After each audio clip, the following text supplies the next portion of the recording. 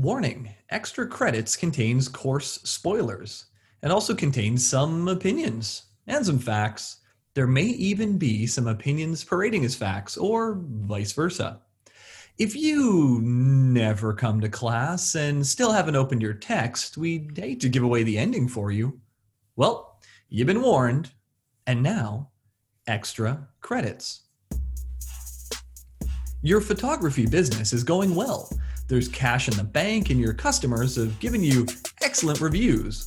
4.5 stars would have them take pictures of me again. Sure, you've had to buy a bunch of equipment, and it's got a short useful life because, technology and stuff, but who cares? Assets are good, right? You go to your bank for a loan, and they ask to see your financial statements. Oh, no problem, you say. I took 111, I paid attention about half the time, and here you go. Look at my net income, it's so high, and I have so many assets too. I'm a slam dunk for a loan. But wait, the loans officer says, I don't see any depreciation expense on your income statement or accumulated depreciation on your balance sheet. It looks like you've overvalued your assets and your income. You went in for a loan, but now that bank wants to be left alone. Uh-oh.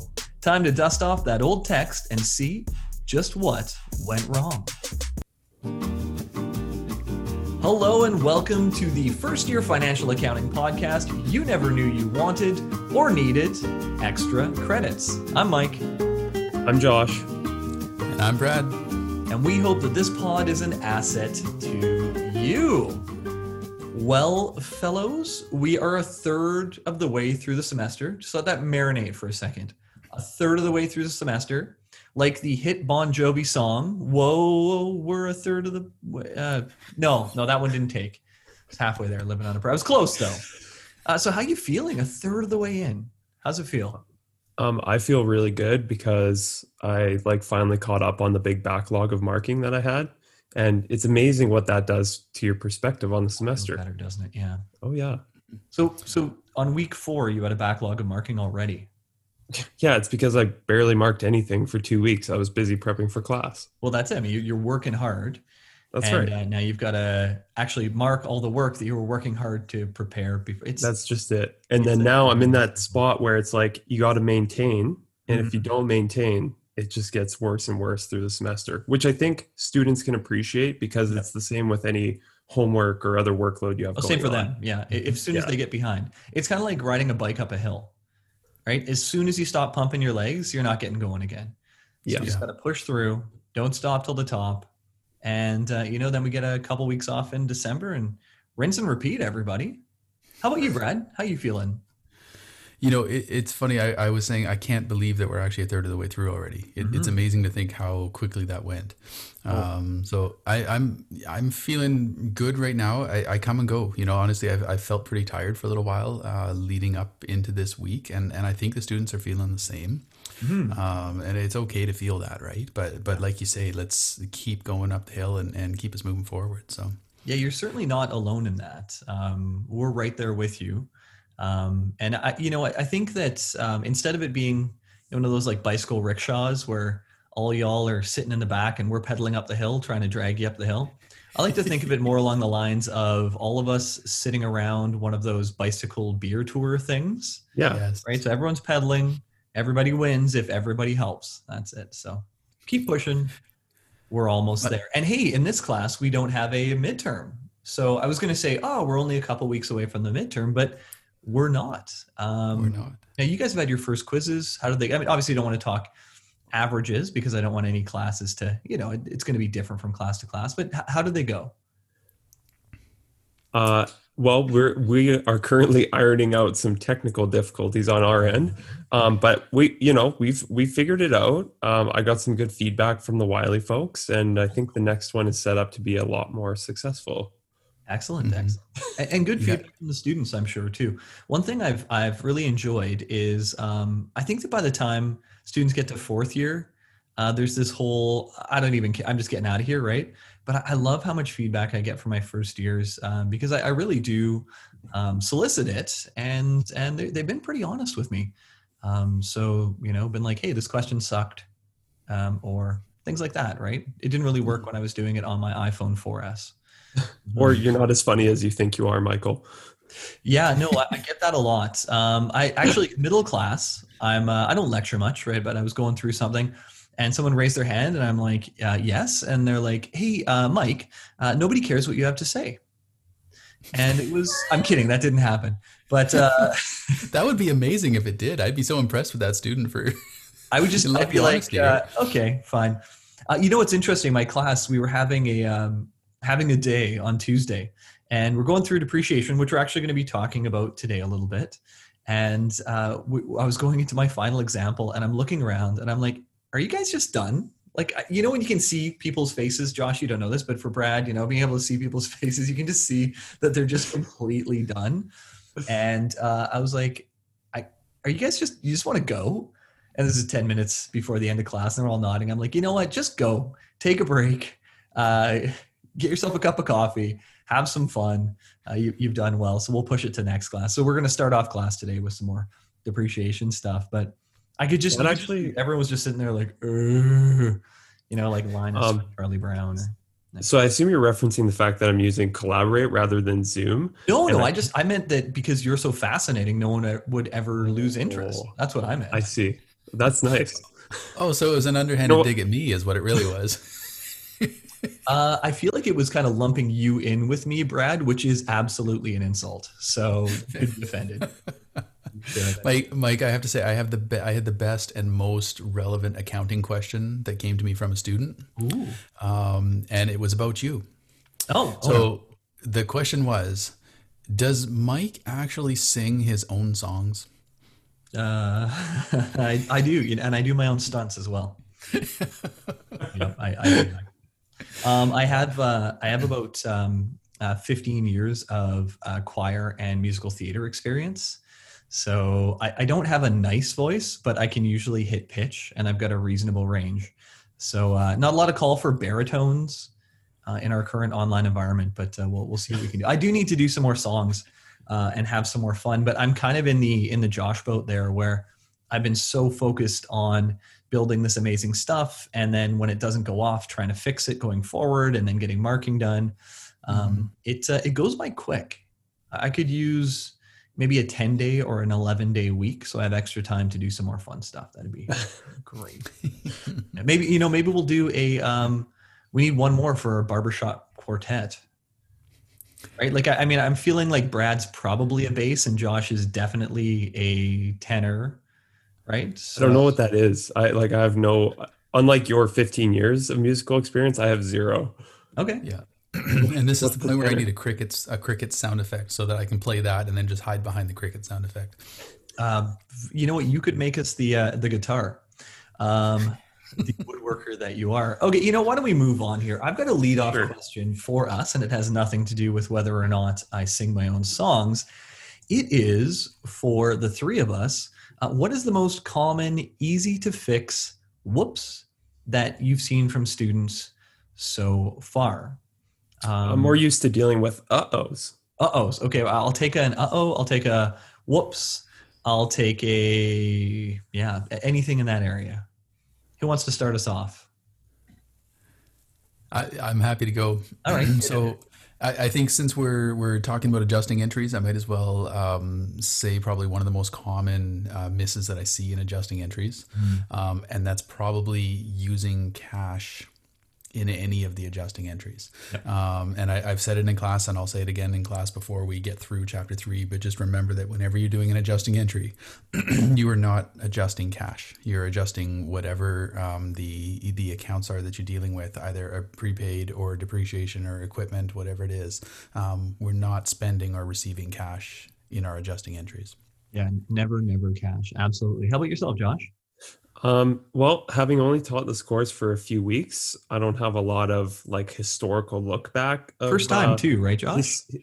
Yeah, first time. Yeah. Oh, but I used to have a prof. We've talked about the fact that I had Randy Newton when I was at the college. Yeah. Whenever I had an accounting course with him, he always said, watch your dates. And that's the biggest one that I see come up, even in other financial accounting courses too, where I tell my students, if you have to count the number of months on your fingers, you should. I'm not going to judge you. We're not in person for our exams, but if I see you writing a midterm or a final and you're counting on your fingers the months, so your adjustment is correct, I'm proud of you. Yeah. Agreed. Yep. I say the exact same thing to my tax students too, which are third and fourth year. Use your fingers to count your months. It's important. I still do it. Calculators can't do everything, right? So no, absolutely, that's great. I like that as well. One of mine is revenue on the balance sheet. That's always interesting because revenue is good, right? And assets are good, so revenue must go with the assets, right? All the buddies hanging out together. Not so much. And then also trying to wrap our minds around these new account types, these contra assets. And in class, I used your thing there, Brad, the buddy account system. I think which originally came from Dean. From Dean, okay, thank you. Yeah. Not the Dean, but not the Dean. No. Someday we'll hopefully be the Dean, so we can call him Dean. We'll see. Yeah, thanks, Dean. That's good. Yeah, no, and it is right. The buddy accounts. It's really hard to say. Okay, so it's an asset, kind of, but I'm going to credit it to increase it, which decreases assets, and going through that sort of process has been a challenge for students. So just keep in mind that yes, you credit accumulated depreciation, those buddy accounts. Okay, so our topic rundown for today, we're actually going to start off with what are adjustments and effectively why? Why do we need to do this? So we've talked about accounting and how we look at it, is it a business transaction? Should it be recorded? Well, if it's a business transaction and we have recorded it properly, why do we have to adjust? I want to Things dive change. in. Josh, okay. Things change. Time passes. So, if you buy insurance, you do the best that you can with that knowledge at the time. You record your prepaid insurance that you paid for a year. But as soon as time starts passing, that exact amount is not quite correct. Now, it would take too much time for us to adjust that every single day to be correct. And, we're not lazy, but we like to think we're efficient. So we just take up the adjusting entries when it's time to make a set of financial statements. Yeah, instead of adjusting it on a day by day or a week by week or month by month, only when you're making statements. What's changed? What needs to, I like to think, really you go through the trial balance and say, what's in this account? Mm-hmm. Does it need to be updated or adjusted or not? And then you go ahead and do it. And now, Brad, I mean, obviously you were saying that you never adjust for cash, right? So if you're going through the trial balance, that makes a good one to skip over. But what Josh was saying about insurance, why wouldn't we just, let's say we buy a year of insurance for $1,200. Why don't we just call that insurance expense instead of doing all this rigmarole with adjustments? Yeah, absolutely. And so really it comes down to making sure that we're getting the expense into the right period, right? So if we are doing a set of financial statements for this year, and let's say on December 1st, we paid for a full year of insurance. Mm-hmm. We're going to benefit from 11 months of that insurance that we bought next year. Right. And so if we try to include all of that expense in this year, we're not matching the time from when that expense is actually being used or when we're benefiting from it. So if we didn't make that adjustment, if we just put it as an insurance expense, we would be understating our income for this year and effectively overstating it for next year. We would be lying a little bit on our financial statements. Now, go ahead. Sorry, if you take it out to an extreme example and think of like purchasing a car, and what if I just expensed that car when I purchased it? Like and you have $30,000 expense all in 1 year. On December the 31st. You're going to use the car for the next 10 years, right? So that's true. I mean, it would be a good way to manage your net income if you wanted to, right? Yeah, I want to bring it down a little bit. Let's just buy a $31,000 car. Interesting. Okay. And so, want to make sure that we don't violate the matching principle and that again, the whole point of financial statements is to give us information. They talk to us so we can make decisions, and we can't make good decisions if we don't have good information. Absolutely.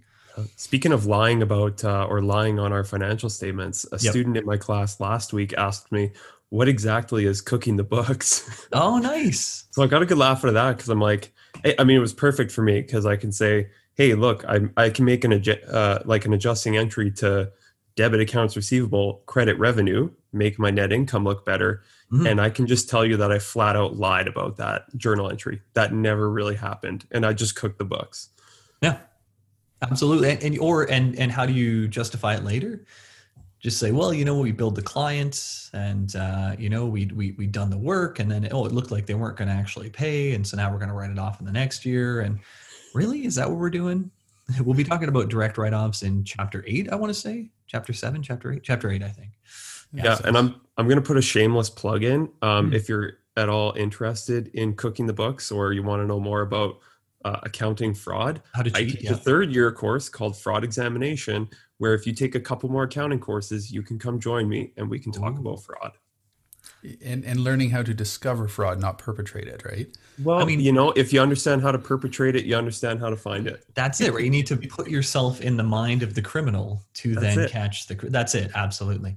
Yeah. I mean, forensic accounting is actually really fun because it's numbers-based problem solving, which I know what 90% of people are like, Mike, that doesn't sound like fun, but it is. It's super fun.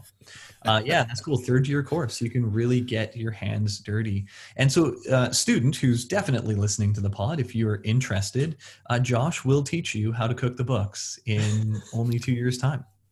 So take 121 and 263? 263, but then you're good. You're good. So just get in there. And at that point, you might as well take 273. And if you're going to take 273, you might as well, 462, 363, I want to say, yeah. Yeah, and at that point, you might as well become a CPA. That's it. Like, let's just keep going. I did a show of hands at the beginning of class, and I asked how many students wanted to or were thinking about becoming accountants. It was none. And and I asked again, a third of the way in, how many students are thinking of becoming accountants? Still none. However, that being said, I haven't lost any. Right? No one who had previously said they wanted to become an accountant has been turned off by me. So I'm going to call that a win. This is how we're using statistics to cook the books. That's it. Or skew the results, perhaps. Yeah. Using statistics to prove your points works 80% of the time, every time. Okay, so adjustments are those changes that we need to make sure that our financial statements are accurately represented for the period in which we're reporting, or I guess the point in time in the case of a balance sheet in which we're reporting. So how come we can't just use cash accounting? We've heard about this cash accounting thing, and honestly, it sounds pretty easy. Like, it's revenue when I get the cash, it's an expense when I pay the cash. That seems way easier. Is this whole accrual thing just to give CPAs jobs? Is that it? We built this whole weird bureaucracy just so that we could all have jobs? No, we built the tax code so that we could have jobs.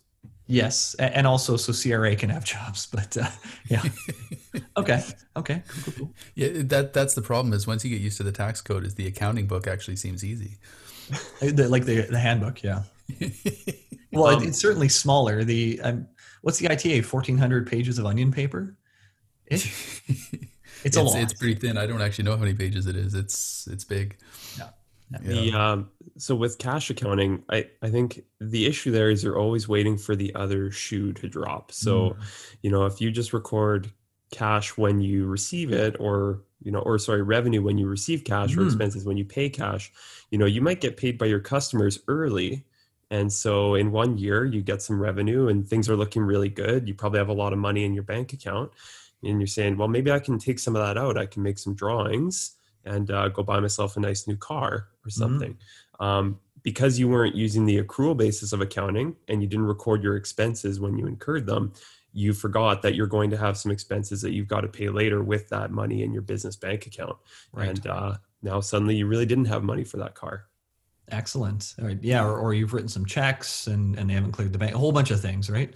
Which is why in chapter 7, we're going to do bank reconciliations so that we can actually see, why our bank balance doesn't line up to that GL that you're doing in the second portion of your project, probably right now, maybe right now, or just finishing up. Why does that cash balance not match the balance in your bank account? There are good reasons for that. We'll talk about that a ways down the road. Okay, so we can't just use cash accounting. We know why we need to adjust now. I have a question. Why would we prepay for expenses? So this whole prepaid thing, I get supplies for sure, right? Because you can't go to Staples and buy a pen, right? You're going to buy a box of 10, you're prepaying there. Or you're going to buy a box of paper instead of buying it by the sheet. Sure. But why would we prepay for other things? For some of them, I think it's because you have to, right? Like for insurance in particular, you won't get insurance coverage unless you have paid for it. And the insurance company, just like us, is looking for practical ways of doing business. They don't want you in there every week renewing your insurance policy, right? That was so cash. Here you go. Right. So you're going to have an annual insurance policy likely, Okay. And you have to prepay for it, or they won't give you coverage. So some of them you just have to. Interesting. So it's different than having staff then, because that's postpaid, right? As a business, you generally get paid after you work, but we're having to pay for these things ahead of time, which is interesting. Josh, you were going to say? I was just going to say we might want to, because we can get a better deal if we buy a lot of something up front, or if we pay for 3 months worth of snow clearing services for the winter ahead of time. They might give us a deal, rather than if we just pay as we go through the winter. Yeah, and we don't see this example in the books, but things like prepaid accounting services and prepaid bookkeeping services, or legal services where you have a retainer ahead of time. Sometimes that's the only way that you can actually hold on to a professional, is to pay them ahead of time and then have them work out of those areas as well.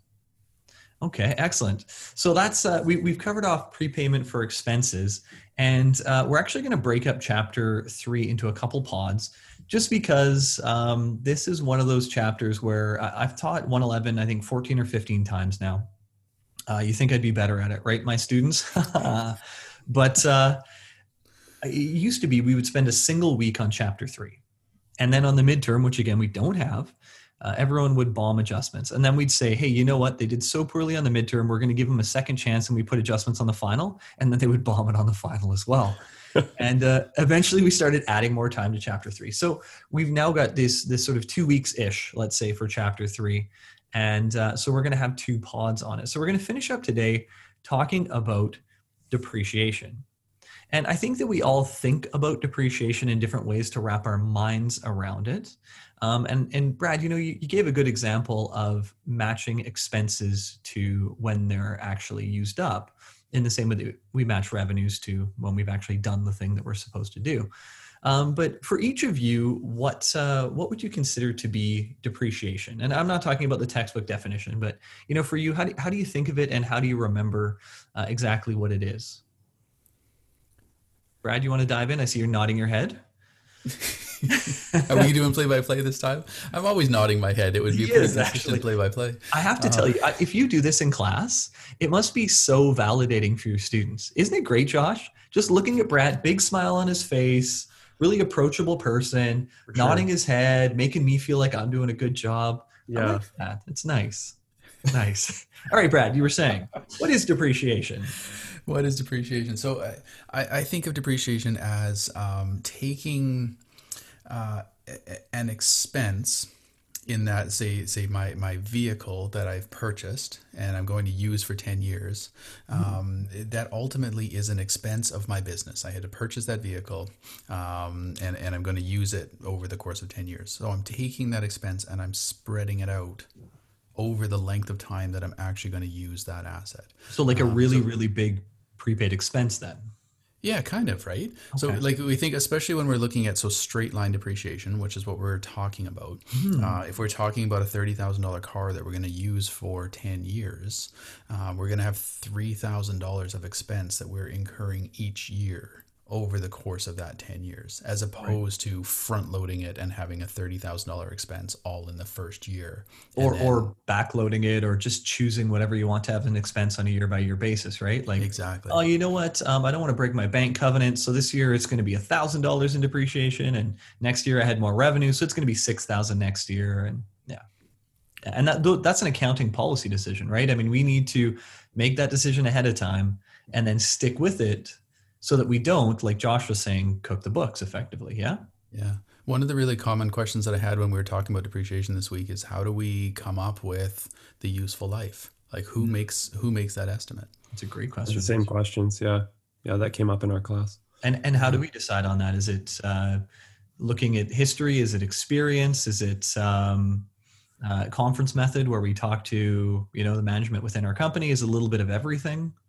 I had some students say, well, is it a guess? And I'm like, well, yes, but it's an educated guess. Educated guess, yeah. Okay. Okay. Because Well, I mean, with a There's car, no hard and fast rule, right? It's not like cars are 10 years, buildings are yeah. 50, right? Yeah. Yeah, I tried to give some ranges, you know. I mean, with cars, we'd love for it to be 15 years, but, you know, being more realistic, it's probably going to be 8 to 10. Yeah. And really, if things go poorly, maybe it's only 5 or less, right? Yeah. So, but then I had a lot of questions about, you know, we had questions come up about different types of assets and what the lives might be for that. So Sure. we ended up talking about, you know, like municipal governments, and they have, you know, sewer systems that they depreciate over like 90 years. Yep. It's crazy. Yeah. And if they get that wrong, they're really in it. Yeah. I actually had a student ask, because, you know, when I talked about it, I said, hey, like when you think of depreciation, what do you think of? And it's basically, you know, when dad or mom tells you when you're going to buy your first car, don't buy that. Those cars depreciate really quickly, right? That's what I think a lot of their first experience with that word is. And so when I was talking about straight line depreciation, they asked, they're like, well, is that how things actually depreciate? And so I talked a little bit about CCA, which is not depreciation, but it's capital cost allowance, that what you can write off, and how that's declining balance style, and how I think most companies for most things use declining balance. Amortization might be a bit different. If you're looking at intangibles, you might actually want to spread those evenly across the years, depending on how they look. And it does depend asset to asset. The reason we use straight line for you, a student, is we want to give you the simplest form of the concept, right? But yeah, you know, most times cars, you drive it off the lot, it's worth 30% less, and then it becomes declining balance. So it's 30% of the lower amount next year, and 30% of that amount after that, going on a declining balance. But it does make it simpler if we look at a straight line. I'd say if you find yourself as one of those students that are curious, and you're the ones that have those questions about these various other depreciation what should they techniques, do, Josh? They should probably jump into BUAD 121 next semester. 121. It is a nonstop party. Absolutely. Nothing but accounting fun the whole time. And here's the thing. If you're not sure, give it a try. Yeah. I mean, hey, it's a first year credit. You're going to be hanging out with tons of cool cats and kittens. You'd be having a great time in there. Guaranteed. Josh guaranteed it's going to be fun. And if it's not, go ahead and fire him an email. So that's depreciation for Brad. I like that, looking at it and spreading it out across that time. And that works the same if it's straight line or declining balance, right? If you say, okay, well, I'm not going to use up 30% of the car in the first year, but that's also matching the depreciation to things like values, which isn't what we're trying to do. We're not trying to say, again, if you buy a piece of equipment and you straight line depreciate it, easy for me to say, right? Your holding value on the books is not going to be the salvage value at that moment, right? Those things are not coupled to each other, and it may be close, but that's not what we're saying. We're saying we're using it up. So how about for you, Josh? What are you thinking when it comes to depreciation? I actually don't have that much more to add than what Brad said. Like the way I think about it is very similar to what he thinks about. A couple comments. First of all, on your misspeaking of depreciation.